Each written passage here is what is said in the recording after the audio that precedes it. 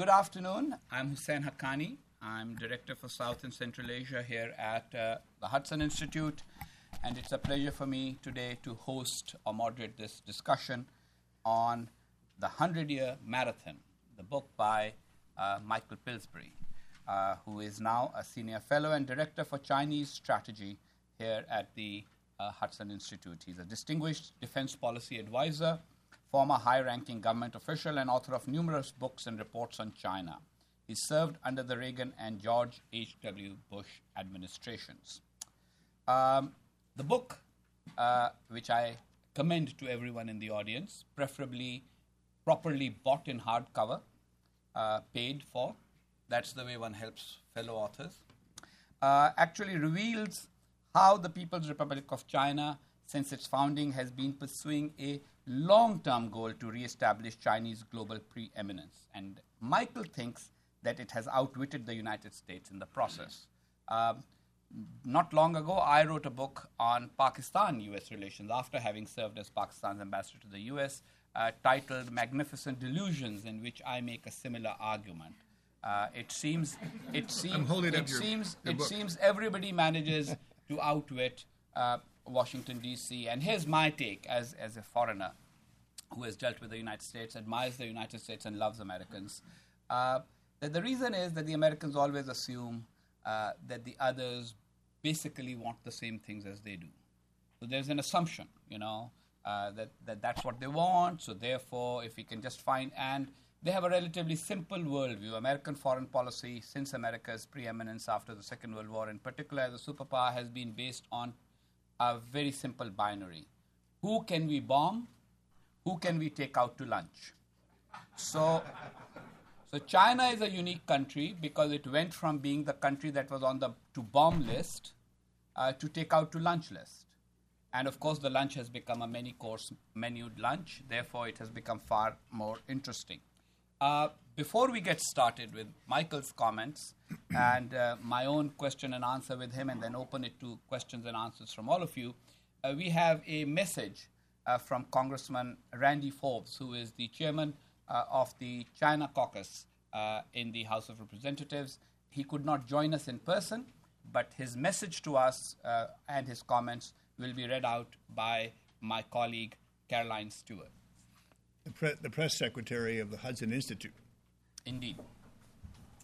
So I'd like to read Congressman Forbes' prepared statement for this morning.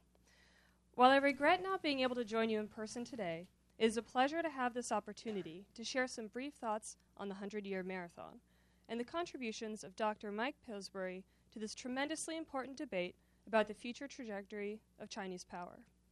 I have long valued Dr. Pillsbury's insights on China and the Asia-Pacific region. He combines knowledge of Chinese history, culture, and politics with an understanding of U.S. security interests and the tools required to protect those interests. Whether as a congressional staffer, a member of multiple presidential administrations, a consultant to the Pentagon's Office of Net Assessment, or as a Hudson Institute scholar, Dr. Pillsbury has rendered important contributions to our nation's understanding of China and its long-term relationship with the United States. Part of what makes the 100-Year Marathon such a unique contribution to the literature on Sino-American relations is Mike's recounting of zone evolution of the issue.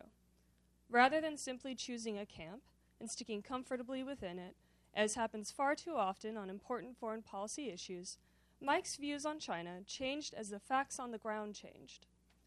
His intellectual honesty led him to see China as a potential long-term competitor of the United States, requiring the serious application of long-term competitive strategies. And he has been a powerful voice articulating what those strategies should look like. As we look at the century ahead, it is more important than ever that the U.S. look to the U.S.-China relationship holistically and in the context of a long-term, extended competition that will play out over multiple areas and over the course of many years. I am committed to ensuring that America's presence in the Asia-Pacific, particularly in the military realm, remains robust and is continually evolving to meet new challenges. Areas like unmanned aviation, the U.S.'s enduring advantage in the undersea domain, and our advantage in emerging technologies like directed energy must be appropriately resourced. I want to thank you all for the work you do in promoting a strong U.S. national defense and a continued U.S. presence in the Asia-Pacific. It is America's commitment to the region that has done so much to ensure peace and prosperity over the last 7 decades. We have an opportunity today to put in place policies that will allow this presence to endure for another 7 decades and beyond. This is an important book by a serious thinker in the field, and his recommendations offer much for policymakers to consider. I thank you for allowing me to share a few thoughts with you, and I thank Mike Pillsbury for his invaluable contributions. Well, I would like Michael Pillsbury to start off with a few remarks about his book. As I see it, Michael, the critical question in your book is a discussion of the China dream and how the U.S. may have wittingly or unwittingly helped fulfill that dream. So I think a good starting point for your conversation with us would be describing the China dream as you see it, as you have understood it over the years, and also to answer the critical question that your book attempts to answer, which is, what if the China dream is to replace us, just as America replaced the British Empire without firing a single shot? Michael Pillsbury, welcome to this discussion. Thank you, Ambassador Haqqani. I would answer your question about the China dream by explaining a few things that are in the book that I think it's new evidence about China's secret strategy for what China calls the 100-year marathon. This is not my idea. It's from a Chinese book. And I'll also point out that today the Chinese believe, I think correctly, that we're in year 65 of the 100-year marathon. That means there's 34 more years to go. So there's a lot of things on the American side that I proposed in the last chapter that we can do. And one of them is they're related to what the China dream is. Because to some degree, what you might call the American dream and the China dream are compatible. It's not a zero-sum, you can't have your dream if I want to have my dream. And the overlap is the focus of a number of organizations here in Washington, D.C., that I not only praise, I say we have to expand their budget, they have to do more. There's nothing like lighting a candle instead of praising the darkness. And the candles that are already going, I list several of them in the last chapter in the recommendations. Number one, the National Endowment for Democracy. Done a great deal in China, has to do a great deal more. Its budget began very low. It has the same president it's always had. He's like a lifetime president of the National Endowment for Democracy. He's made a number of speeches about democracy in China. He's seen his budget grow, I think, 10 times bigger than it was in the beginning.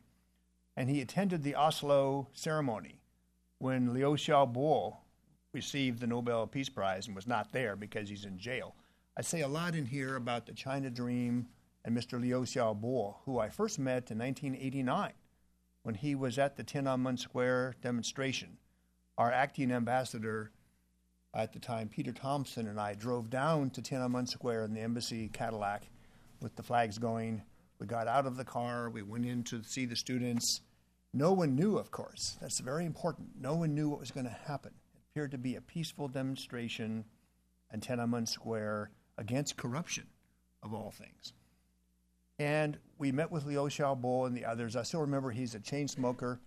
He had aviation glasses on. When the president of the National Endowment for Democracy went to Oslo, he and many other countries who were either there or not there, this drew attention from China. The China dream is, in fact, to have what they call the harmonization or harmony in the whole world. And their position is, when this happens, by 2049, if not sooner, all countries will get along, and there won't be organizations like the National Endowment for Democracy. There also will not be trouble from Human Rights Watch, from Amnesty International, especially not from Radio Free Asia, which I see some people here in the room helped me create Radio Free Asia in 1989, because it resisted strongly by the State Department. They testified against it. This will destroy U.S.-China relations if we broadcast in Mandarin about human rights and democracy and various things into China. So I don't want to give all these organizations names. The U.S. Chamber of Commerce has recently joined up. They issued a report about the gangsterization of American companies in China, trade secrets being stolen, Chinese companies being treated in a very favorable way, American companies not. The China dream seems to be quite comprehensive. They thought a lot about it. They say, don't worry, China will not be a hegemon, will not be a tyrannical country in ruling the world the way America has been. And I want to mention a couple of Chinese names I hope you all will remember and keep with you. They're in the book, and they're important to understand Chinese thinking. They're both in the fourth tone, the falling tone. One of them is Ba. Can everybody please say Ba? Ba is a hegemon. It also means tyrant. It's the way America leads the world.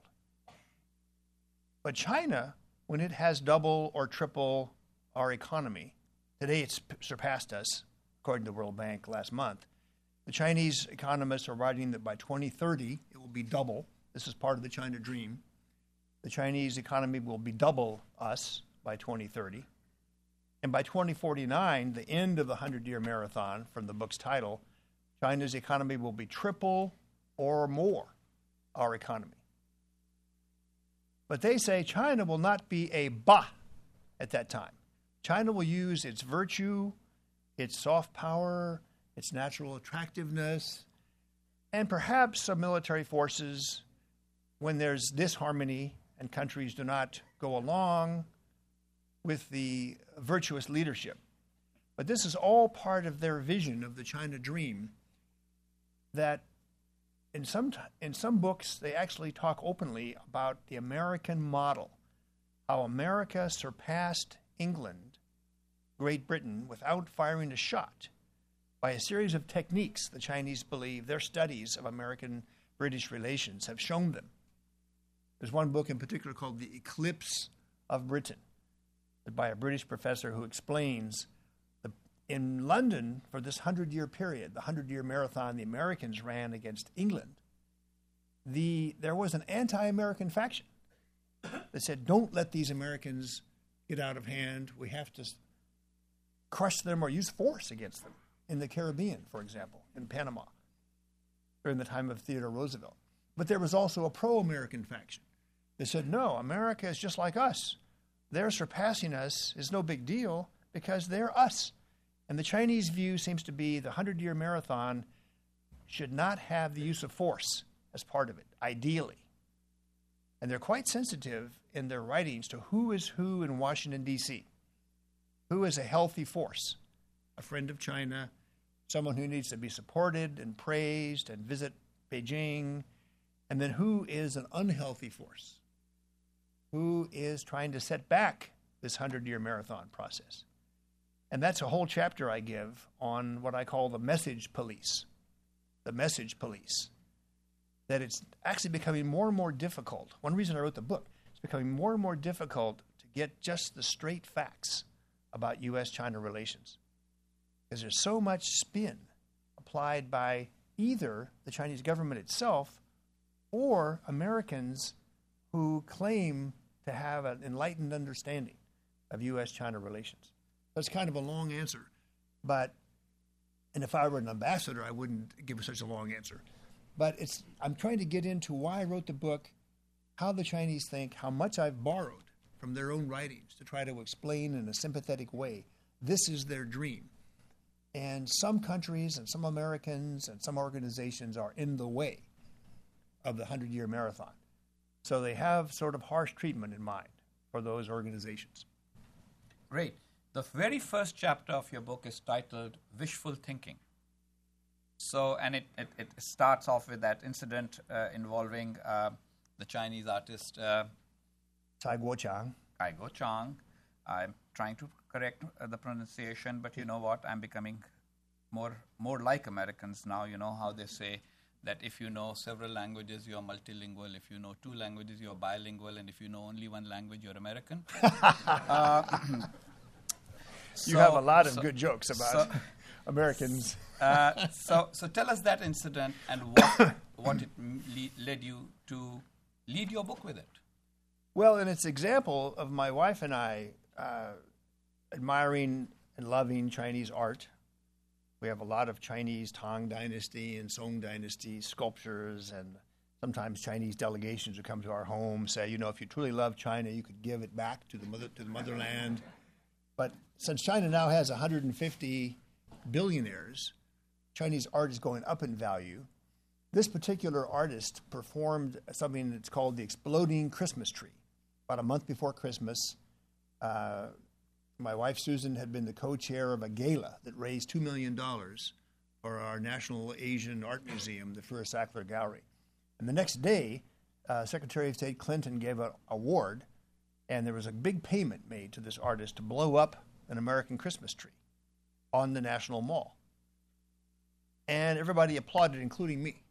Big crowd, senior officials. One of Secretary Clinton's representatives held up his medal. He's been given a medal for contributing to diplomacy through art. And I wondered, how can this be? Why are we paying so much money to blow up a Christmas tree so close to Christmas on the National Mall? As I say, I was applauding. Then with the help of one of the defectors, I discussed 6 defectors in the book who are in disguise. But one of the defectors helped me check out the artist, and I found all kinds of things about him online that I had not known. I don't think the Smithsonian or the State Department knew either. That he's quite a nationalistic guy. He talked about 9/11 as an artistic spectacle to behold. And he said his favorite book in one interview was a book called Unrestricted Warfare, about how to use terrorism and cyber attacks to bring America to its knees. It's by 2 Chinese colonels who I talk about in the book. They're in the so-called Hawk faction. So I thought by beginning with that story, I would show how Susan and I try to help Chinese art, how we go in good faith to see the show, and then how we learn, oh my God, there's a bigger story here than we realized. In many ways, he's having a little fun with us. We pay him.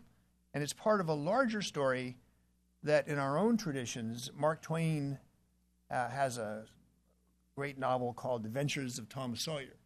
And one of Tom Sawyer's immortal tricks is very close to Chinese strategy. He has to whitewash a fence. He's being punished for it. It's very bad. It's very hot. But he tricks his friends into painting the fence for him. How does he do that? He appeals to them. Oh, only the best person can paint this fence. You can't have the brush. And they all do what in Chinese is called wu wei er zhi. Wu wei means non-action. Er zhi means to control through non-action. It's part of another concept in here we can all say today, 4th tone, sure. Sure, just like you sure are smart. Sure is flux or situation or doing things earlier than the other guy can do them. So Wu Wei and Sure and Tom Sawyer getting his friends to paint the fence for him, it's all part of the same idea. Use the other country's force or technology to win the 100-year marathon. And I try to show in here how some of the defectors told us this is what China's been doing. An extract from the book. We Americans still don't see China the way it sees us, a condition that has persisted for decades. The answer lies in an ancient proverb that says, cross the sea in full view, or in more practical terms, hide in plain sight. It is one of the 36 stratagems and essay from ancient Chinese folklore. All these stratagems are designed to defeat a more powerful opponent by using the opponent's own strength against him, without his knowing he's even in a contest. Mm-hmm. Explain. Well, part of the reason the title of the book, 100-Year Marathon, the subtitle is China's Secret Strategy. This is not an openly declared strategy. In fact, I use a line from an American movie called The Fight Club, that the first rule of the Fight Club is you don't talk about the Fight Club. So China does not openly describe this strategy. In fact, they're very sensitive about it being exposed. And it goes back to a secret quote that Chairman Mao himself told other leaders in 1955 and repeated a couple more times, which have a very hard time getting this quote out of the Chinese. One of the hawks revealed it in 2010. The quote from Mao is, China's greatest contribution to all mankind is going to be to catch up and then surpass America. And Mao tells his colleagues, this will take us from 50 to 75 years. But we've got to do it. And he begins to pull away from the Soviet model. Then he tries the communes. 20 to 40 million people die. Then they get on to the new approach of the secret strategy. We need to follow many aspects of the American model. We need to get the Americans to paint our fence for us. How can we do that? They do a lot of analysis, and they begin to realize science, technology, investment, exports to America, getting companies that come in and provide high tech to China, all of this big package we've got to get if we're going to implement Chairman Mao's concept. So they begin to do that in 1969 when 4 Chinese generals write a memo to Mao. Mao's still alive. They say we need to follow the example of the 3 kingdoms, 200 AD. We need to bring the Americans over. We need to bring Nixon to Beijing. At this point, Nixon and Kissinger are issuing anti-China comments. President Nixon gives a press conference February 69. I'm building a ballistic missile defense system against China, not the Soviet Union. Kissinger, in his new book, Kissinger reveals 5 times the Chinese invite Nixon to come to China. 5 times the Americans either don't get the message or they turn it down.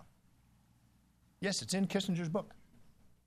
Specifically, at one point, a letter, I didn't really believe it existed. I went out to the Nixon library and got it.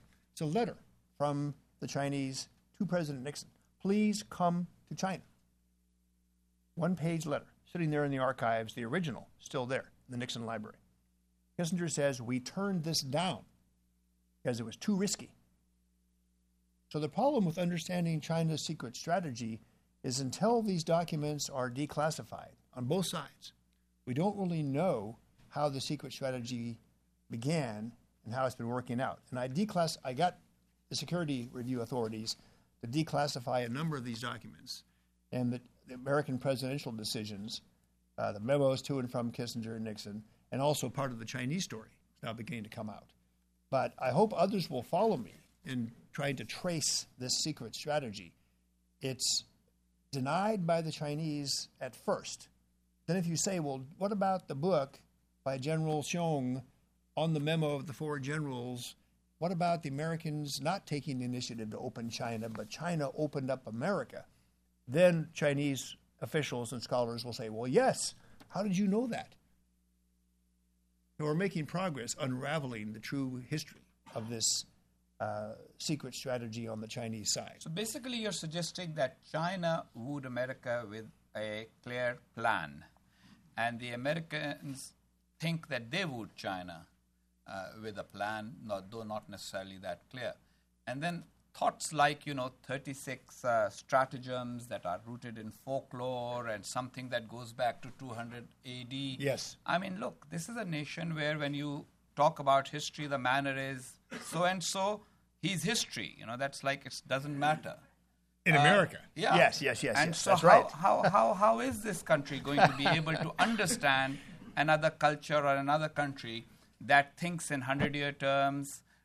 We are lucky if in this country people can have an 8-year plan when a president gets elected for the first time and assumes that he will get re-elected. So how does America deal with this? Well, what I'm really trying to do is put the issue of China and the narrative of our relations with China on the presidential election debate agenda for 2016. China was not much of an issue in 2012. Mitt Romney has a chapter on China in his book, No Apology. And Romney brings up we need to be more competitive with China. But there's not really much of a debate. And what I'd like to see in 2016 is our media, who would really dominate the issues if they're going to ask, if everybody knows, if Gwen Ifill and Judy Woodruff and Jim Lehrer and Fox News are going to raise a topic in the presidential debate, we better be ready. So if the media starts saying, well, what's this all about? Is China really doing these things to us? And are we sort of naive and gullible? We'll get our presidential candidates to become engaged with the topic. So far, only 2 have really talked about it. Elizabeth Warren has a comment online in one of her speeches where Elizabeth Warren is talking about losing jobs, the middle class, and how China invests deeply in infrastructure. And she gives a percentage of GDP. So she's kind of admiring the Chinese model, that if only America could be like that. In fact, that's the title of a book by Tom Friedman, which is quite good. I think the title is roughly, We Used to Be Like That.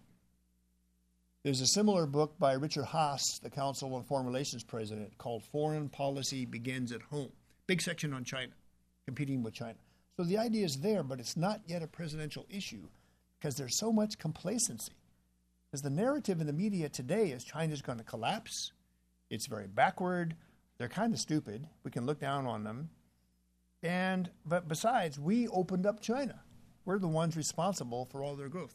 That narrative is all wrong, in my view. And I try to show with the new evidence in this book, I try to show if it's a different narrative, that China is really outfoxing us, I think that's a presidential candidate kind of question. And that would be the Pillsbury dream, as Gwen Ifill or Bill O'Reilly asks all the candidates, well, gee, what about this book, The 100-Year Marathon? Have you read that? And the candidate says, well, no, what book is that? And then we're off and running. So we've had the American dream, we've discussed the China dream, and now we're talking about the Pillsbury dream. My dream would be that you would actually share with this audience, the Haqqani dream would be that you, at least for this afternoon, that you share with this audience what you have described in your book as the false assumptions made by Americans about China.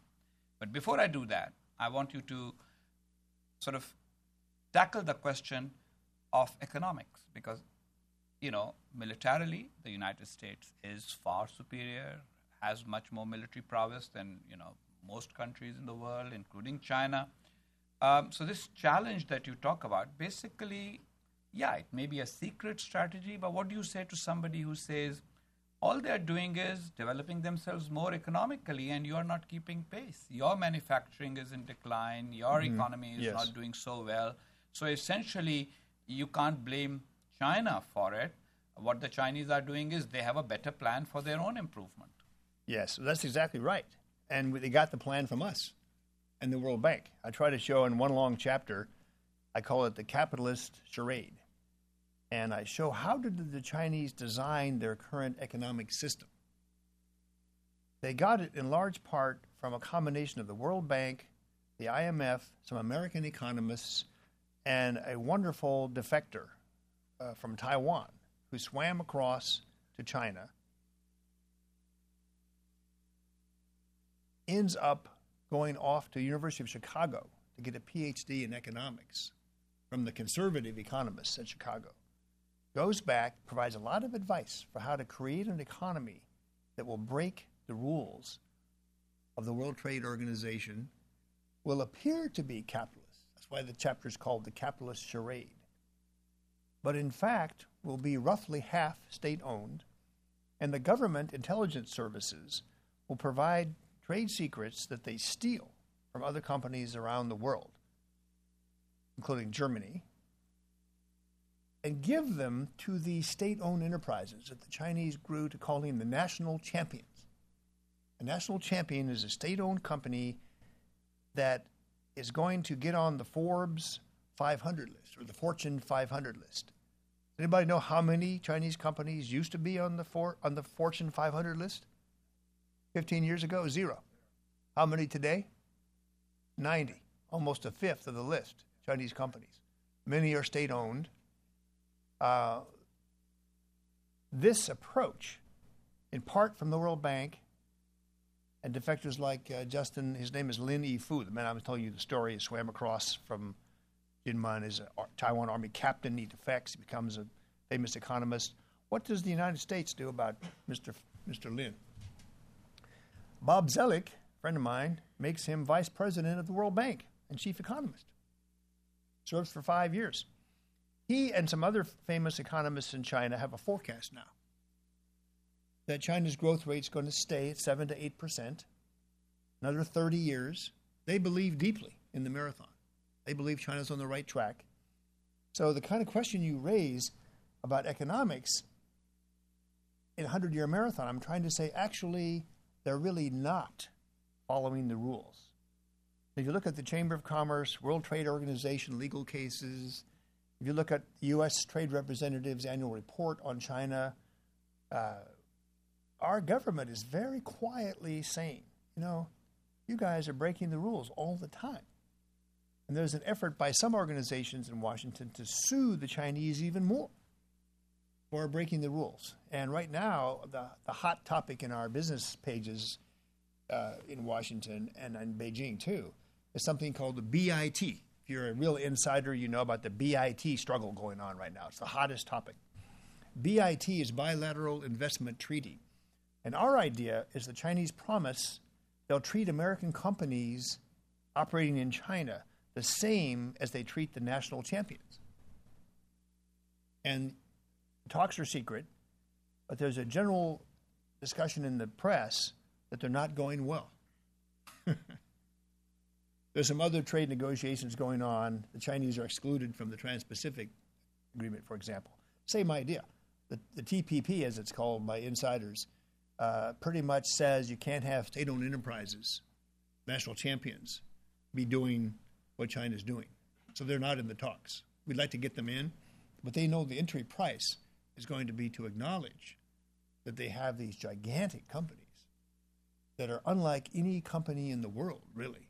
Maybe some of the Russian natural resources combines are like that, but to have a CEO chosen by the Communist Party, to have them rotate among companies according to the Communist Party's decisions, to feed espionage from other companies in the world, trade secrets, to give them low-price loans, below-market loans, to have ambassadors overseas. It'd be like you get a message, Pakistan Airlines needs to have this done. Maybe you do it, I don't know. But an American ambassador is not really supposed to show favoritism toward individual companies. So my chapter on the capitalist charade is really quite important. That if we focus on a Chinese weapon system here or a Chinese missile there, that's important to the Pentagon. But actually, I don't have much military stuff in here. People think, this is a Pentagon hawk, trying to raise money for the new long-range bomber. Actually, the long-range bomber isn't even in here. Although it was announced today by the Air Force. It's going to cost $500 million per plane, and the Air Force would like to see about 100 of them. So you can do the arithmetic. And some indiscreet Air Force officers have even said this bomber is all about China, penetrating deep into China, which the hawks in China love because then they can say, oh, my God, we need this. No, this is not about military things. This is about the economic, technological, and political challenge from China. Because you talk about the 100 new bombers that the Air Force wants, but also news today is how American manufacturing is really still struggling, today hasn't risen. So share us. Our index of success in manufacturing, our competitiveness index for manufacturing is going down like that. And basically, China's number one. The whole idea needs to be reinvented as to what is the purpose. Should we replace manufacturing with something else as the engine of growth in this country? And that has not yet happened. False assumptions. What do you think? I mean, there are 5 that you've listed in your book. Go ahead. But shall I read them? Yeah, you should read them out. Do you remember them or you've forgotten? I've forgotten my 5. The man wrote the book and then has forgotten and wants you all to buy it and read it. You made fun of Americans consistently, so that includes me. I wasn't making fun of Americans. I was just sharing jokes which are meant to make people think about certain things in which mistakes are made, manners in which mistakes are made. You also have a joke, by the way, in your book. I'm going to read it out now. Now that you've poked fun at my jokes, I have several jokes. I have to, exactly. I have to stand up for... My Brezhnev joke? Yes, your Brezhnev joke. And the Brezhnev joke, that's a Russian joke. Yeah, it's a Russian joke. So now you're saying that the Americans can't make jokes? Come on. So Dr. Pillsbury mentions in his book a joke that was shared with him by Soviet diplomat Haqqani in 1969. Yeah. And the joke runs as follows. Brezhnev calls Nixon on the telephone. Brezhnev says, the KGB tells me you have a new supercomputer that can predict events in the year 2000. Nixon says, yes, we have such a computer. Brezhnev says, well, Mr. President, could you tell me what the names of our Politburo members will be then? There's a long pause at the other end. Brezhnev laughs and says, ha ha, so your computer is not so sophisticated after all. Nixon says, no, Mr. General Secretary, it answers your questions, but I cannot read it. Brezhnev says, why not? And Nixon responds by saying, well, it is in Chinese. So the false assumptions you have listed in your book are, number one, that engagement brings complete cooperation. I think you and I probably agree on that one. Because in my book, I've made the same argument that this is a general assumption, especially in the State Department, that engagement leads to cooperation sometimes, and nobody gives any margin for the other side actually manipulating the engagement. So that's something I think that's interesting. The second false assumption you say is that China is on the road to democracy, and you believe that that's not the case. The third assumption is that China is the fragile flower. It's not going to be militaristic at any point. Yeah, if we put pressure on China, they'll collapse, and it'll be a terrible thing. And then there is the assumption that China wants to be and is just like us. And that, of course, is where I started my conversation and the jokes that I started making, which is, this is an assumption that I've dealt with since I was 18. Everybody's saying, oh, everybody wants the same thing. And, for example, I've always argued, no, Al-Qaeda doesn't want the same thing. The guy who's willing to kill himself doesn't want a better life, which is what the American dream is, a better life. So there's a fundamental difference. This assumption that everybody wants the same thing is really undermining American foreign policy and ability to deal with the rest of the world. And then, final assumption, which you talk about, which I think is very important, is that China's hawks are weak. Tell us more about it, because you seem to suggest that they are not as weak as Americans estimate them to be. Well, the Chinese military hawks are friends of mine. And I thank them by name in my acknowledgments. I thank 35 Chinese generals and admirals. I say this book would not have been possible without them. And they've kind of, I hate to say the word suffered, but they don't like it when they read in Dr. Kissinger's book on China and many books on China, that hawks in China are kind of a fringe element. They're kind of crazy, to use a word sometimes used. They're irresponsible, and they're out of power. It's the last one they don't like, being out of power. But a Chinese hawk actually is in the government, wears a uniform in many cases, writes books, is a high-level party member, and participates as what you might call a political force in China, arguing against the doves. And I identify some of the doves in the book, too. Doves are, in one case, right, there's a debate going on, a couple of debates going on right now, hawks versus doves. One is, should the Constitution of China be above the party, should be above the Communist Party? And the hawks, of course, say no. The party is supreme. The party knows what to do. So the Constitution's a good thing, but it's below the party. And this has consequences all over China for the rule of law and for the future of democracy and human rights. Another debate going on right now is a power struggle over who should be president of China. And Dr. Kissinger, not to dwell too much on him, but he told everybody that Bo Xilai was very charismatic. Dr. Kissinger flew to China. So you can get this online now. It's a YouTube video. It's quite wonderful. Dr. Kissinger, at the age of about 89, this is 4 years ago, flew to Sichuan, is in a big stadium with 100,000 Chinese. Everybody's singing Mao songs, what they call red songs in China. Bo Xilai is the host, and he's shown. And he thanks Dr. Kissinger for coming. Dr. Kissinger makes a short speech. So the idea is Bo Xilai is kind of the future of China. He might be the next president. And this is a good thing because he's helping poor people in Sichuan. He has kind of a program to bring back Mao Zedong. The military hawks like him a lot. Well, things didn't work out. And now there's some new material online. I'm looking at reporters here in the front row. There's some new material online recently that there was a Standing Committee Politburo deadlock 3-3 over whether Bo Xilai should be put in prison, arrested, put in prison ultimately for life, or not, whether he's a good guy, wants to bring back Mao, Dr. Kissinger likes him, what the hell. The vote's 3-3. They had to call Washington because Vice President Xi Jinping was here visiting, and he had the tie vote. Now, this is media rumors only, because obviously it's very sensitive information inside China, how they choose their next leader. Allegedly, Vice President Xi called back that I vote arrest Bo Xilai, which then leads to a gentleman named Zhou Yongkang, who is the head of the security services in China, also on the standing committee. He gets arrested. He's going to jail for life.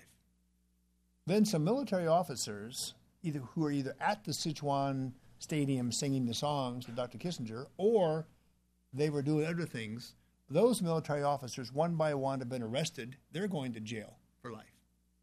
So we're getting a treat here, a look into hawks versus doves in China.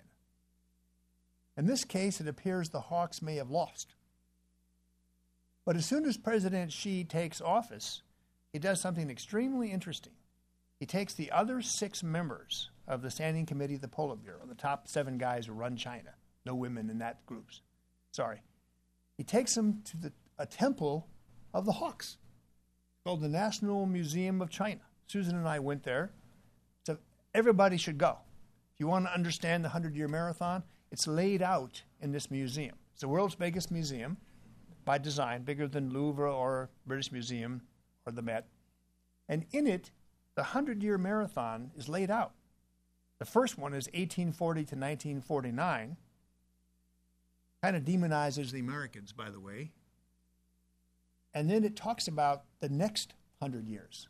The rest, Fuxing Zhilu, it's in Chinese called Fuxing Zhilu, the Restoration Road, which means restoring China to when it had a quarter to a third of the global GDP. So President Xi, in his first time out as president, is going to pay homage to the hawks view. Then he starts having a series of meetings with the Chinese military. He goes aboard ships with them. He starts praising them. And he indicates that he really likes and is receptive to the hawks, 2 of whom I praise in the back of my book. They're called the 2 Lius. It's 2 generals who he's particularly close to. General Liu Yuan is the son of China's former president. He's written a long essay on how in human civilization, everything good comes from war. The other Liu Yazhou is a major general who I first met at Stanford, came to Stanford for a year. A lot of these guys are very well educated. 2 of the top hawks have PhDs from Berkeley in political science, Chu Shulong and Yuan Zhetong. PhDs from Berkeley in political science. That's one of our assumptions. Engagement, if you engage, everybody will go home want to become a Democratic activist. These 2 guys get Berkeley PhDs in political science. They go home and they demonize the National Endowment for Democracy. They say the Americans are out to start a war. So these are hawks. I'm sure there's a joke in there about them choosing the wrong school. I mean, go to Berkeley. That's right. But I won't make that So you get the joke, idea of the hawks versus doves. Yeah. Well, you also talk about the American ignorance about Chinese history, about, in great detail about the Chinese strategy called Xi, and then, of course, the whole subject of how China is influencing others on how they view China. But I am not going to get into all of that because I'm Why not? hoping. Well, because I'm now. This is the time when I open it up for questions from the audience, and I'm sure there are many. My request there would be introduce yourself, an affiliation, short questions, and let us try and get as many as possible. So hands up for questions. Yes. Why don't we have the first question right here? This is Dr. Christopher Ford. From Dr. Ford. Author of a very important book on China. I was just about to introduce myself. Sorry. Please go ahead and introduce yourself. Former for the Hudson microphone. scholar, I should say. I believe you're a Rhodes Scholar. I'm as looking well. forward to reading your book, Mike, and thank you for your comments here today. To the extent that, having not read it, that I have a quibble, it would actually still be with this issue of secrecy in the title, in the sense that it occurs to me, or at least it feels to me, as if much of what you're describing isn't, in fact, all that secret, and that there may be my question builds upon that. And it strikes me that it's been very clear for quite some time that Chinese officialdom has been very resentful of U.S. primacy on the world stage. They've been obsessed by the way in which their own fall from primacy on the world stage was the result, as they see it, of a whole litany of foreign depredations and humiliations. They've been convinced that ancient status of primacy was sort of a birthright, in a sense, for China, of which it has been unfairly deprived. And they've been very dedicated for the last century or so to the idea of national rejuvenation and return. They've been focused upon, in their international relations theorizing, the idea that the country that is the dominant state in the world system sets the rule for that. And they assume that should a particularly appropriately virtuous lead state arise, unlike the United States or the British before us, that the rest of the world will sort of spontaneously and harmoniously come into conformity with the norms and values of that lead state. But these are not things that are in any way secret. And in a sense, my question for you is, to the extent that these are themes of China's long-term strategy, which I would be willing to accept that they are and believe that they are, these are themes that have been hiding in plain sight, almost as Ambassador Haqqani mentioned a few minutes ago. And I guess the question then is, the interesting issue almost becomes one less of Chinese secrecy about this than of what it is about us and our policy community and our sinological community that has refused to see what has been hiding in plain sight. And I'd like to ask you a little bit about that. So let's turn this around and tell us a little bit about how it is and why it is that we have responded or not responded in the ways that we have to this fairly non-secret strategy. Excellent question. I would say there are aspects of China's secret strategy that really are secret. What you're laying out correctly, the themes of the Chinese narrative that's going to be covered in your next book on how the Chinese see America in a sort of in a mirror,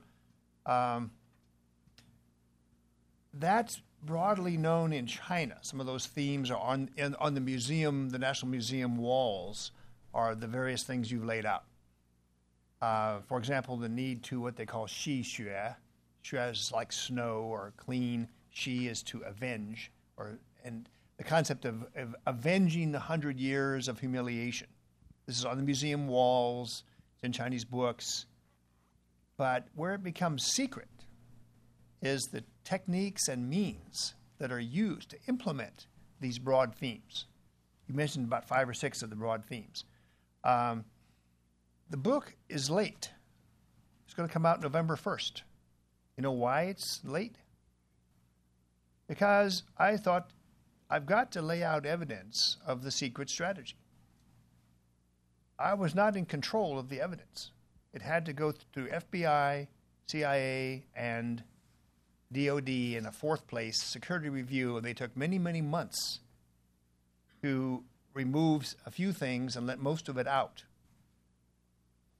It's a message to China, really, that the security review authorities, in some cases fairly senior officials, got involved, that they're willing to let the material in here out about the secret nature of the strategy. If they had not done that, the book wouldn't exist. I was not prepared to go in exile like Snowden, fly to Hong Kong and Moscow, and I was not prepared to be like Private Chelsea Manning and just say to the press, as he allegedly did, and will spend most of his life in prison because of it, hey, look at all these cables. So I put together the evidence that I thought was about the secretiveness of the strategy, the defector interviews, some other materials, and I submitted it. And I think the fact that it's been approved to be made public suggests that somebody somewhere wants to send a message to the Chinese. We're not as clueless as you thought. At least some of us understand what you're up to. So yes, broad themes that you laid out, but the implementation is often quite unknown to the public. And the 6 defectors, I start out each chapter with a defector story. In one case, one of the defectors says something different from what you and I might think is Chinese strategy. She tells us, and she ultimately gets $2 million for doing this. She says Jiang Zemin sings Elvis Presley songs in English. China does not engage in proliferation behavior from the top. It's only these rogue companies. She has a series of very wonderful, pleasing stories about U.S.-China cooperation is going to be unlimited. And she has access to President Jiang Zemin. This is all quite wonderful. And other defectors suffer because they have a different story to tell about Chinese strategy. And then one day, she's arrested by the FBI for espionage for China. And I tell her story in here. Later on, the FBI issues a couple of reports, how foolish they were to believe her. The FBI is not released. Songs are not being sung there then? The FBI has not released the damage assessment report of what she actually told the Chinese. So I make an appeal at the end of the chapter where I have a kind of spy versus spy series of case studies, our spies against China, Chinese spies against America. That was clearly a victory for them. But the FBI will not release the damage assessment report yet. I call upon them to do that. Another spy for China who was caught admitted it in court in Alexandria in '86, was found dead. He allegedly put a black trash bag around his neck and asphyxiated himself. So he wasn't able to tell everything he had passed to China, but he said he'd been doing it for 30 years. And he was an employee of the CIA. So that's another one for the Chinese side. So in the spy versus spy story that I'm hoping to intrigue you to actually read the book, I try to bring out the secret aspects of the strategy that implement these broad themes. How is that as an answer? Does that satisfy your question, or do you think that's dodging the question? If I may add to what your answer is, as I understand it, the goals are out in the open, but I think the book is, the word secret is, we can quibble about it, but I think what Dr. Pillsbury is actually referring to is the secret implementation as a methodological, proper, sort of thought-out plan. And that's what he's talking about in the book. But as we always want people to do, when we have book events here, we want you to read the book. Next question. One more sentence. We had an interesting discussion last night, Politics and Prose, and a Chinese gentleman said, well, this is not secret. And he went a little bit further. He said, China doesn't really have a strategy at all. This is part of their very common line that they will say. Our leaders don't know what they're doing. Wang Jisi, probably their greatest expert on America, has written an article in Foreign Affairs magazine, Council on Foreign Relations, prestigious magazine. He wrote an article a few years ago that China has no grand strategy. We're just kind of hapless people feeling groping stones as we cross the river. So the opposite of what you're implying, that everybody knows China has this secret strategy. Well, no, the official Chinese position is we don't have a strategy at all. We're just doing the best we can, and it certainly isn't secret. So I hope you read the section in here where I give their account of their denial of having a secret strategy. Right at the back, Harry, right behind you. Yeah. Hi, Tony Zhao with the State Legislative Leaders Foundation. So my question has more to do with how do you view foreign policy making as a part of Chinese politics decision-making process in terms of the institutional setup? The Chinese leadership has an array of challenges they have to face.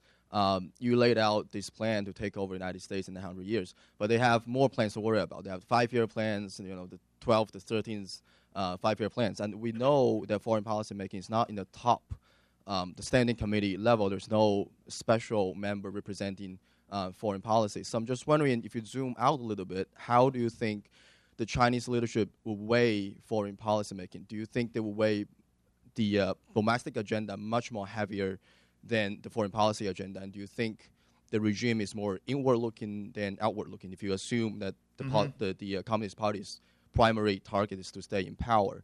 And then if let's assume foreign policy plays a big role in the top decision making, do you think the defectors and Hawks view will be very representative of the mainstream foreign policy thinking?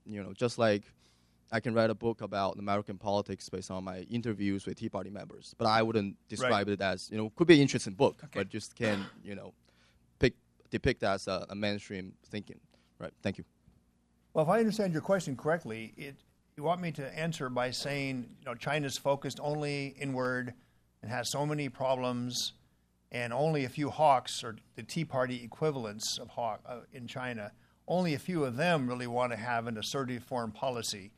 So isn't my book basically wrong? So I would say, no, maybe not.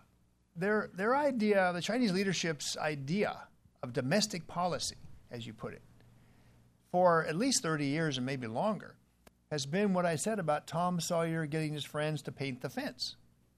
To solve our domestic problems, we need help from the world outside. The way they often phrase it is China needs a peaceful security environment in which to flourish domestically. So it's a little bit of a trick question you're asking. It's not foreign policy. That's a junior topic in China compared to domestic issues. Yes, you're right. But the domestic issues, in their belief, can only be solved with what? Exports to the outside world, especially the Americans. More foreign direct investment. They get 20 times more foreign direct investment from us than India. Is that just some natural thing? No. The Chinese leaders have worked very hard to get American high-tech investment in China. It's one of their top goals for 30 years. Now, is that a foreign policy idea, or is it domestic policy? It's both. We need to get the Americans to whitewash and paint our fence for us. There's a whole series of things that the Chinese leaders state in their speeches for what they have to get from the outside world. And in some sense, the outside world owes them, because of what Chris Ford mentioned, the century of bad treatment, of humiliation by these foreign powers. So the secret strategy in the 100-year marathon, what the book's really trying to explain, is that if we use what Ambassador Haqqani is warning us, don't use American concepts, that foreign policy and domestic affairs are somehow two different things. No, not in China. The only way to win the marathon is going to be successful terms of trade, investment, technology, and goodwill. They've got to get goodwill from the United States and their other neighbors. This is a supreme foreign policy goal of China. Try to understand others rather than, from the American point of view, it's more important for the Americans to try and understand what the others are actually aiming for than assume that they are classified exactly like us and that they're structured almost like us. Yes, exactly. I loved your opening comment about Americans like to either see a country as somebody we should bomb or somebody we should take to lunch. And the Chinese have strong feelings about that. We're the one you should take to lunch. Well, and Chinese food is generally pretty good and quite popular and cheap here. Right here in the front. Harry. This is the president of the National Endowment for Democracy in the second row. I do know Carl very well. We have to make Hi, Robert Schroeder with International Investor. I noticed you mentioned very briefly the Senate inquiry back in 1996, which uncovered an attempt by Chinese to directly influence the U.S. political process. It's much worse today. And when we talk about secrecy or transparency, can you talk to us or expound on the idea that there's much more influence on Congress and the American democratic process today than there ever has been, particularly in a very diplomatic way? They invite an awful lot of people on trips, et cetera, et cetera. Well, I have to be careful in this area because I don't want to slander people and say, you just say that because China's giving you $100 million. That's considered below-the-belt attacks in our political system. What I'd rather say is praise a part of the Chinese secret strategy, which is really brilliant. And I was quite stupid back in 1999. I had a chance to met with this beautiful woman in China.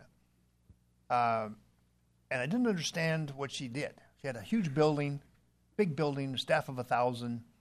And my host said, "You've got to meet her. You know, she's a comer."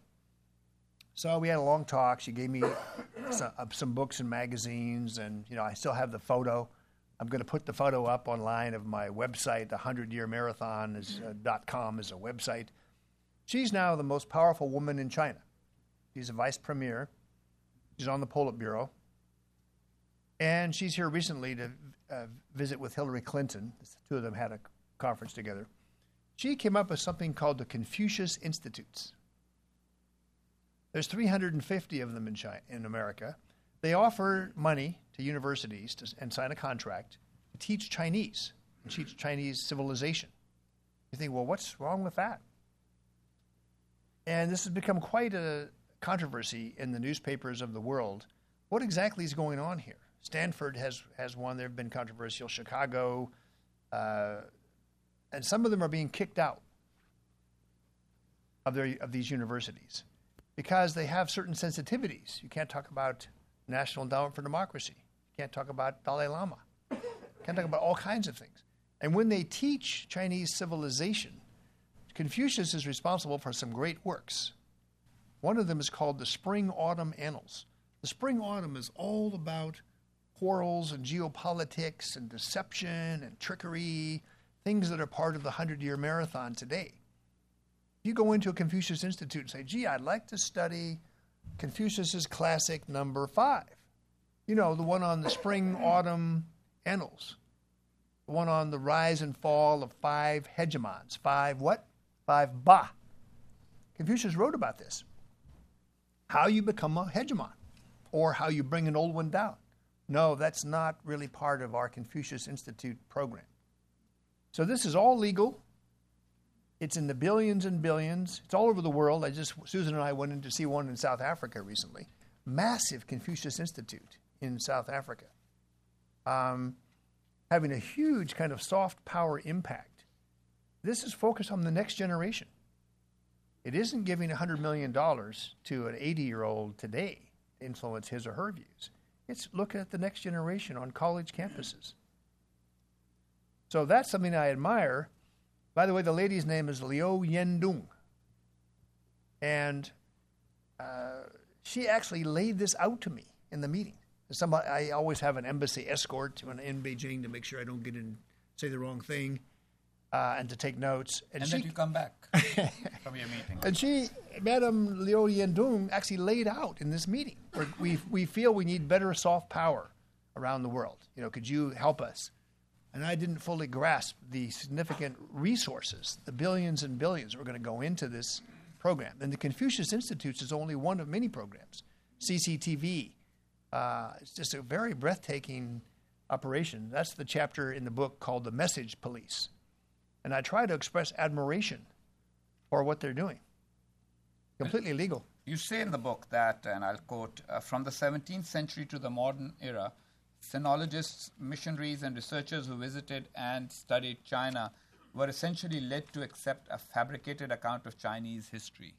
Chinese sources played up the Confucian pacifist nature of Chinese culture and played down the bloody warring states period. So I guess that's the point you're making here.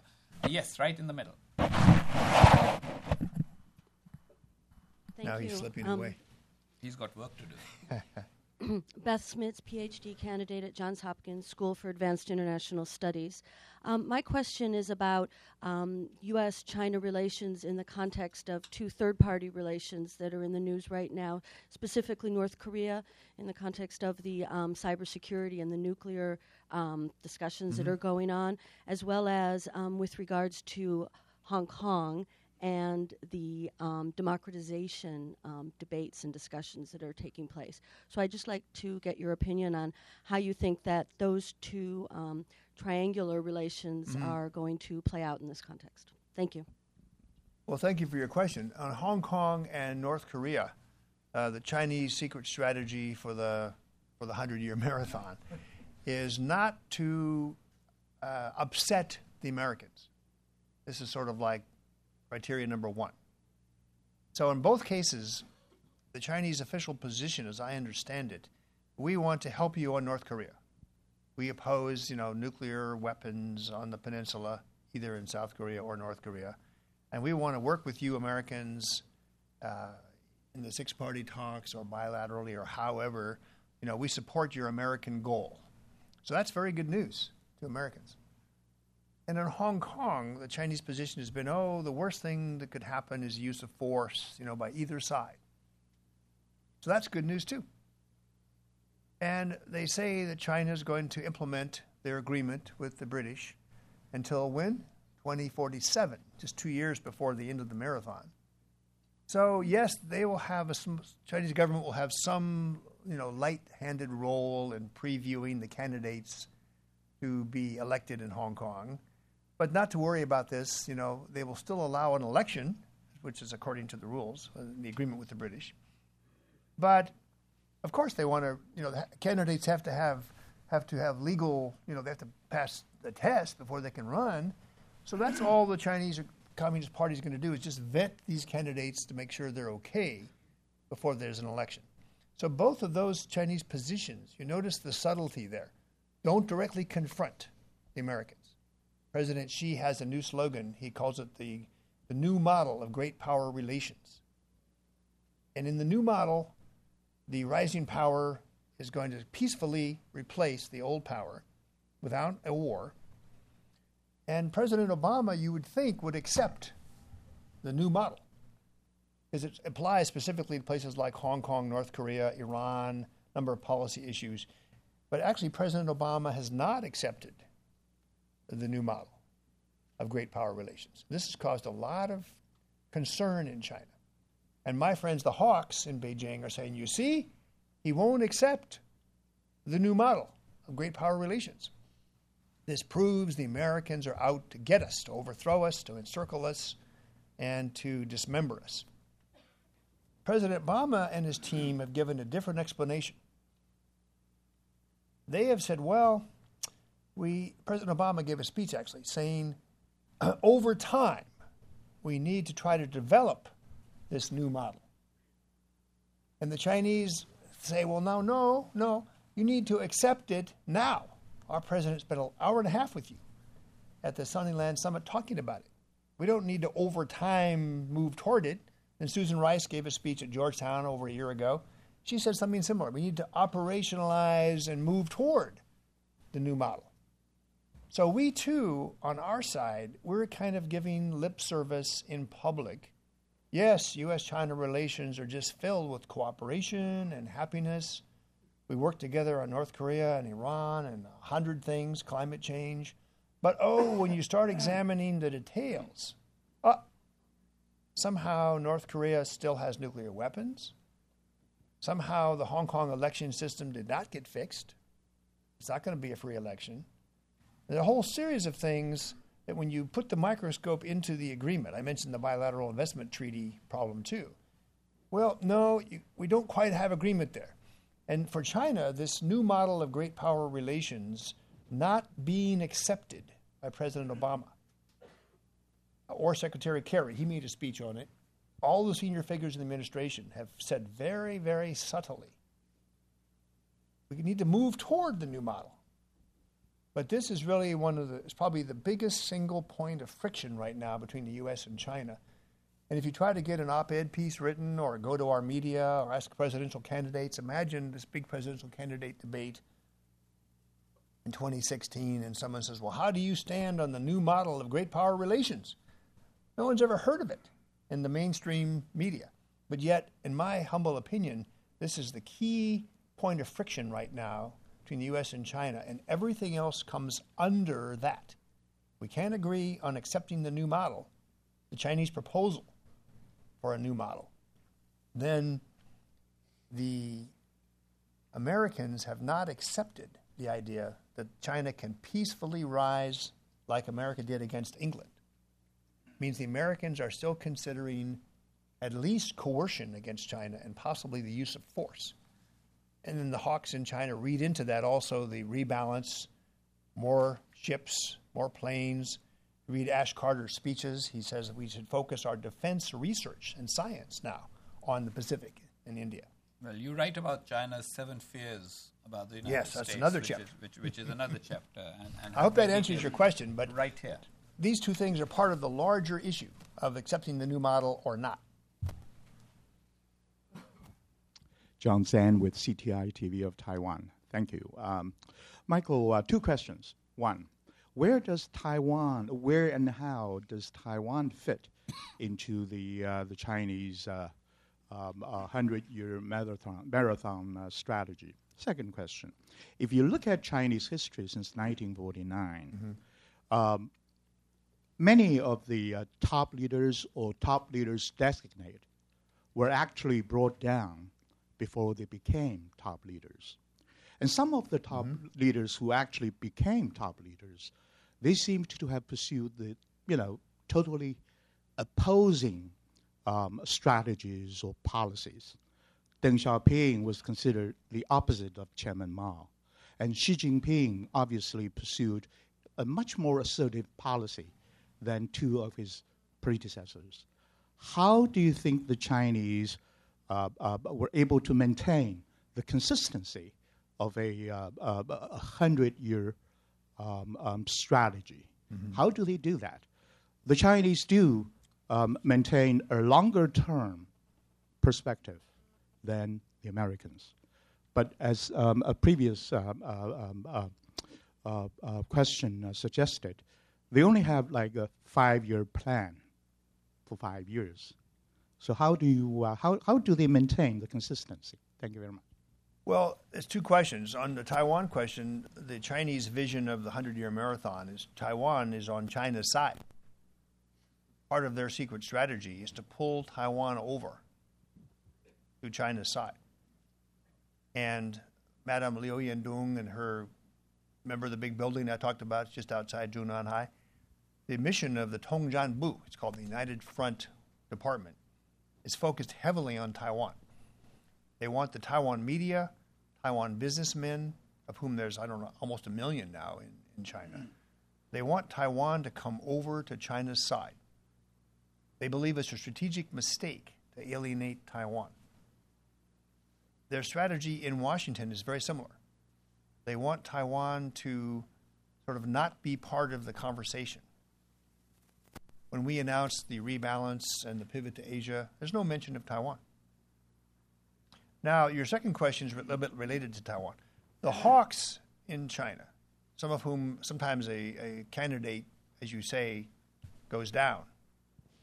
The 100-year marathon strategy that I write about in some detail has been debated. It's not a clear blueprint. There's power struggles over how best to implement the marathon strategy. And it's caused the death of a number of leaders.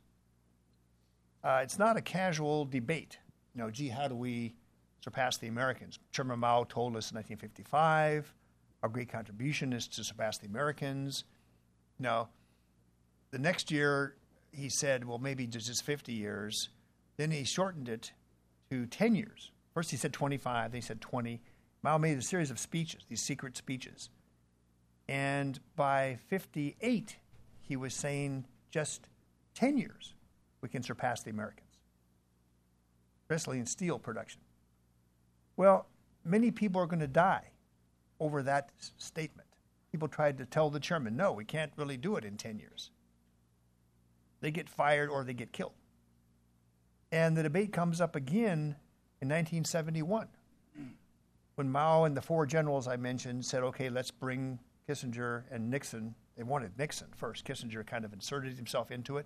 He admits it in his memoirs. They kept saying President Nixon should come to Beijing or an envoy. And Dr. Kissinger said, well, obviously they mean an envoy. Has to go first, twice.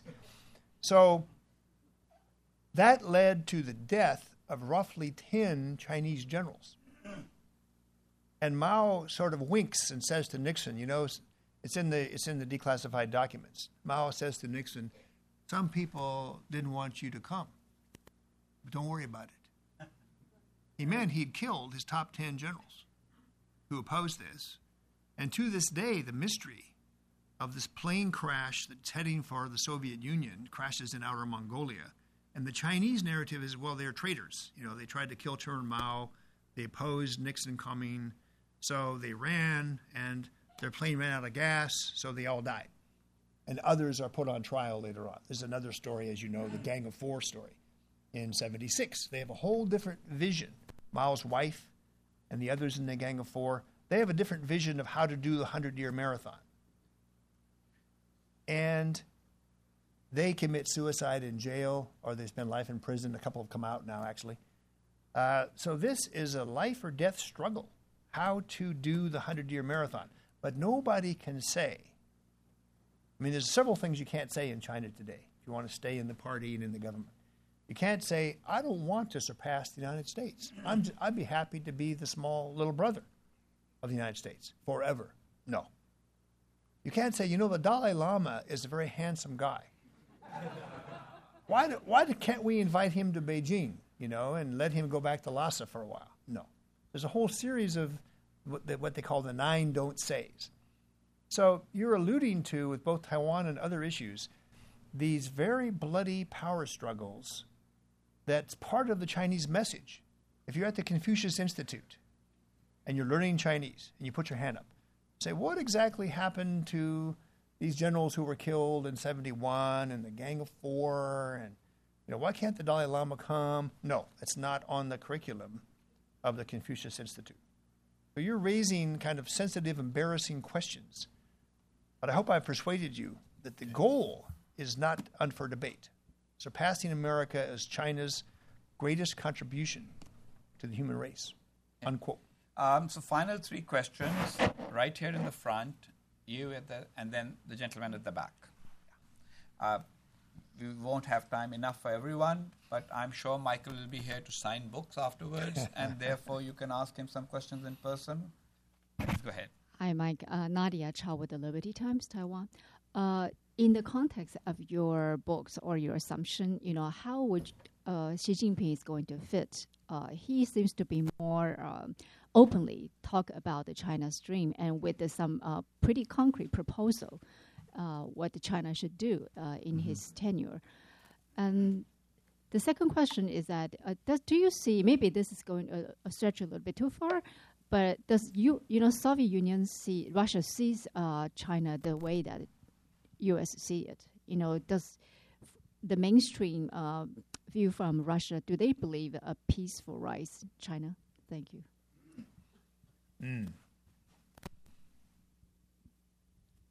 Well, in terms of President Xi Jinping's plans, he's been very clear that he believes in reform. He has a new book out. Something, it's white like this, and it has a little picture in the middle. And the book, I actually read it. The book is about improving governance, what he calls governance in China, which is a World Bank term. He wants to improve the efficiency of China, the growth rate. He wants the Shanghai Free Trade Zone to do some experiments about foreign currency being easier to send back to companies. So President Xi is presenting himself as a reformer, an experimenter, someone willing to, in some sense, have the 100-year marathon go faster. Why wait till 2049? So I see him as a guy I first met, actually. I have a picture of him. Our slides didn't arrive in time, but I had a very nice picture of him in 1980. He's 27 years old. He came to the Pentagon. He's been to the Pentagon twice. I've been there both times. The first time he didn't talk, 1980. He's a note taker for a delegation of Chinese generals. And he put that photo in his book. He's proud of the old days in 1980 when he came to visit the Pentagon. He's also quite friendly with the Hawks. They seem to appreciate him. So it's a contradictory two themes, you might say. I'm a reformer. I want China to really go faster in the 100-year marathon. But I like the narrative that the Hawks have been giving, that China's destiny is really something we should start talking about. So he's changing this, what used to be the sacred strategy. Everybody in Washington knew this. Tao Guang Yang Hui. Tao Guang Yang Hui. Hard to translate. It means roughly, bide your time and nourish your obscurity. Now, what does that mean? To put it in American, as Ambassador Haqqani would do, it's the movie I mentioned, The Fight Club. The first rule of The Fight Club is don't talk about the Fight Club. Tao Guang Yang Hui means don't talk about our long-range strategy. So President Xi seems to be saying, no, it's okay to start talking about 2049 and what the world's going to look like in 2049. And by the way, Nadia, it's very good news. 2049, that world is going to be really quite wonderful, according to President Xi. And by the way, Taiwan is really not part of the story. It's going to be brought over toward China and not pose a problem anymore. What about the Russia part of the question? Does Russia view it exactly the way the Americans do? No. The Russians are having a very intensive debate in Moscow. You can find hawks and doves in Moscow about China. I went back to see a guy I talk a lot about in the book, is the person who first taught me about China. He was in my United Nations Secretariat Political Affairs Department. He was sort of on loan from the Russian government. We both had plenty of time on our hands, so we talk about China. I went back to see him a few years ago with Susan in Moscow. He came to this seminar. I was quite surprised. He showed up, official seminar. And he said, I told you so. It emerged in Moscow that there are pro-China and anti-China points of view. The pro-China point of view is, hey, these guys are with us. The anti-China view is, hey, there's 2 million undocumented Chinese in Siberia. They're taking over all kinds of stuff in China. They drive too hard a bargain. This deal for $400 billion worth of natural gas, it's not finalized yet, but the price is really quite low. Chinese are offering. So in the case of Ukraine, Crimea, Chinese have not been fulsome in their endorsement of what Putin is doing. So I see a kind of growing friction, a kind of growing debate in Moscow over what to do about China. And I'm hoping that there'll be a Russian language edition of the 100-year marathon. I have good news for you. The Japanese bought the translation rights. It's going to appear in Japan. That's good news for you. It's good news from me. I got some indications. And for those who read Japanese. Yeah. The Chinese have told me, some Chinese have told me, your last book was translated in China, published in China, which is true. Only one redaction. We like to publish this book in China. I have not yet heard from the Russians. I'm hoping they'll like to publish it. Good. And last thing, I just checked Amazon. You know this is number 4 on the Amazon bestseller list this morning? It'll go up when these people buy it, even when they get it. So let's I'm hoping Christopher Ford buys more than one copy. The gentleman here, and then there's one question right at the very back. That's it. I'm sorry. Michael Yehuda now at Oh, my God, Michael Yehuda. One of our greatest China experts. Sure. He's going to pretend to ask me a question. Right? Not very different my question is this. Before the 100 years of humiliation, China's main contact with the outside world was what we would now call its neighbors. Where do these neighbors fit in to this 100-year marathon? Because after all, quite a number of these neighbors, some of them very important, are allies of the United States. Mm-hmm. Will these just shed their alliance with the United States when they see the magnificence of Xi Jinping's successors? Or where exactly do they fit in? I would add one further point, and that is in my conversations with learned people in China. And your many books about Chinese foreign policy. What comes across is their ignorance of other countries. Mm-hmm. They, in many instances, perhaps they know a great deal about the United States, but even my impression is many of those who have a great deal of knowledge about the United States somehow have a lack of some basic understanding as to how the United States work. Mm-hmm. Neither their history nor their current political system seems to allow for an understanding of how democracies, with all their contradictions, with all their problems, have lasted and how they work. Could you please comment? Well, I have good news for you, Professor Michael Yehuda. The Hudson Institute Center for Chinese Strategy is going to have a series of events, essentially press conferences, in which we're going to release translations of Chinese strategic writings that I think are important and are not easily available.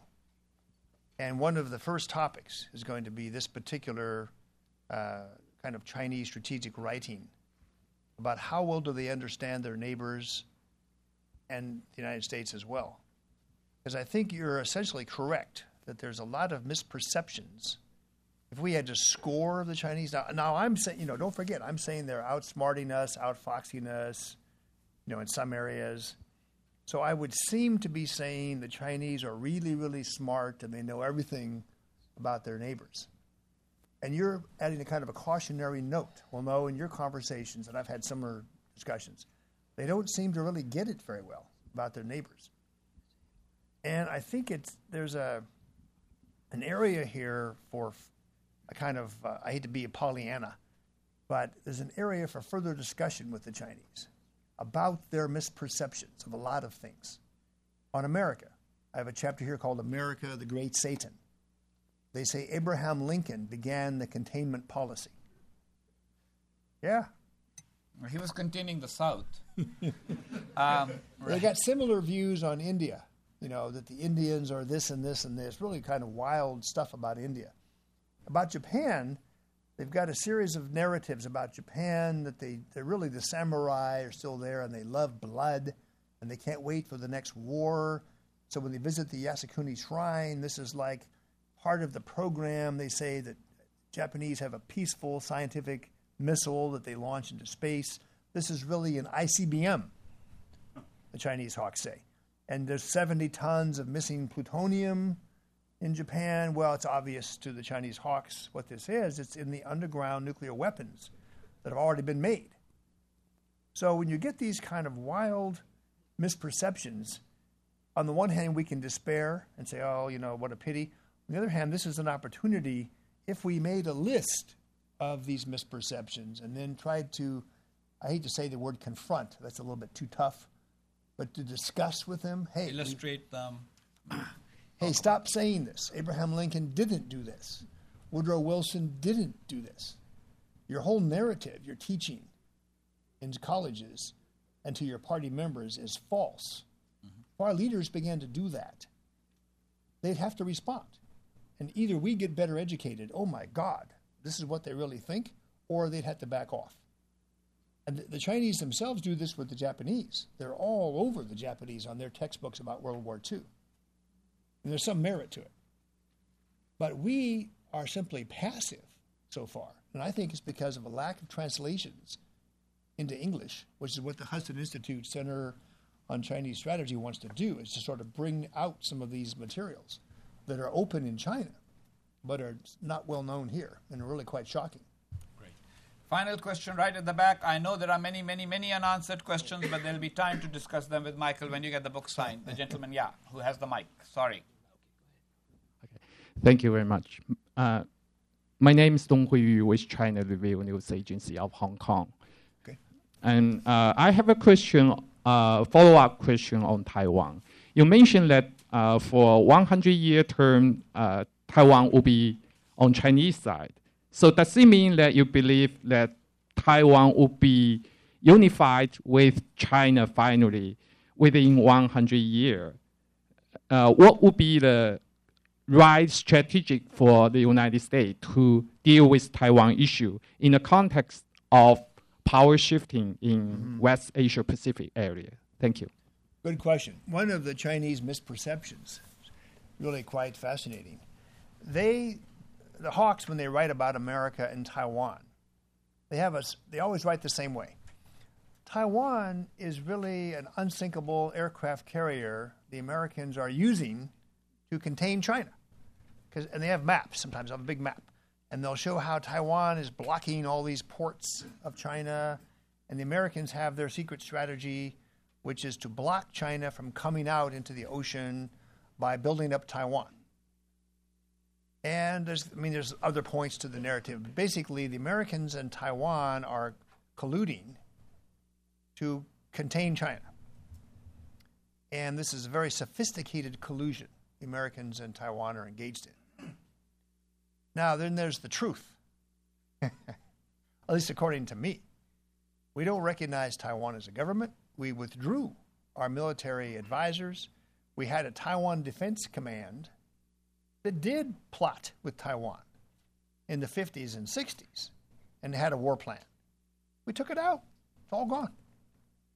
We make Taiwan Navy sailors take off their uniforms when they come to pick up boats in America, when they get into our territorial waters. When Taiwan's jet fighter pilots come to Texas to train, they have to take off their insignia or their names that indicate anything to do with Taiwan's Air Force. Why? Because Taiwan doesn't exist as an official entity. In our official way of talking about Taiwan, we call it local authorities. Local authorities of what? Taiwan. So you can't have it both ways. Either the Chinese are right, that we're in this enormous conspiracy with Taiwan, and Taiwan is part of the American side of the 100-year marathon, right? Or Taiwan is not. The Americans really don't involve themselves much with Taiwan at all. Or there's something in the middle going on that Beijing and Washington are competing for Taiwan's love. And who is going to win that? We're going to get Taiwan to have McDonald's hamburgers and everybody learns English when we're telling them that you're not a country? Or is China going to do better because they say, hey, we're all Chinese, Yellow Emperor, you know? They read Taiwan's textbooks very carefully. Taiwan's textbooks talk about Chinese history. There's a little bit about Taiwanese people and DNA, you know, and mountain people, but it's pretty clear Taiwan is part of Chinese history. So who's going to win the 100-year marathon for the love of Taiwan? Washington or Beijing? I think it's an open question. Thank you very much, Dr. Michael Pillsbury, Senior Fellow and Director for Chinese Strategy here at Hudson Institute. It's been a really lively discussion. The book, The 100-Year Marathon, is available. I will keep Dr. Pillsbury sitting here so that you can bring it for signatures. Thank you all very much.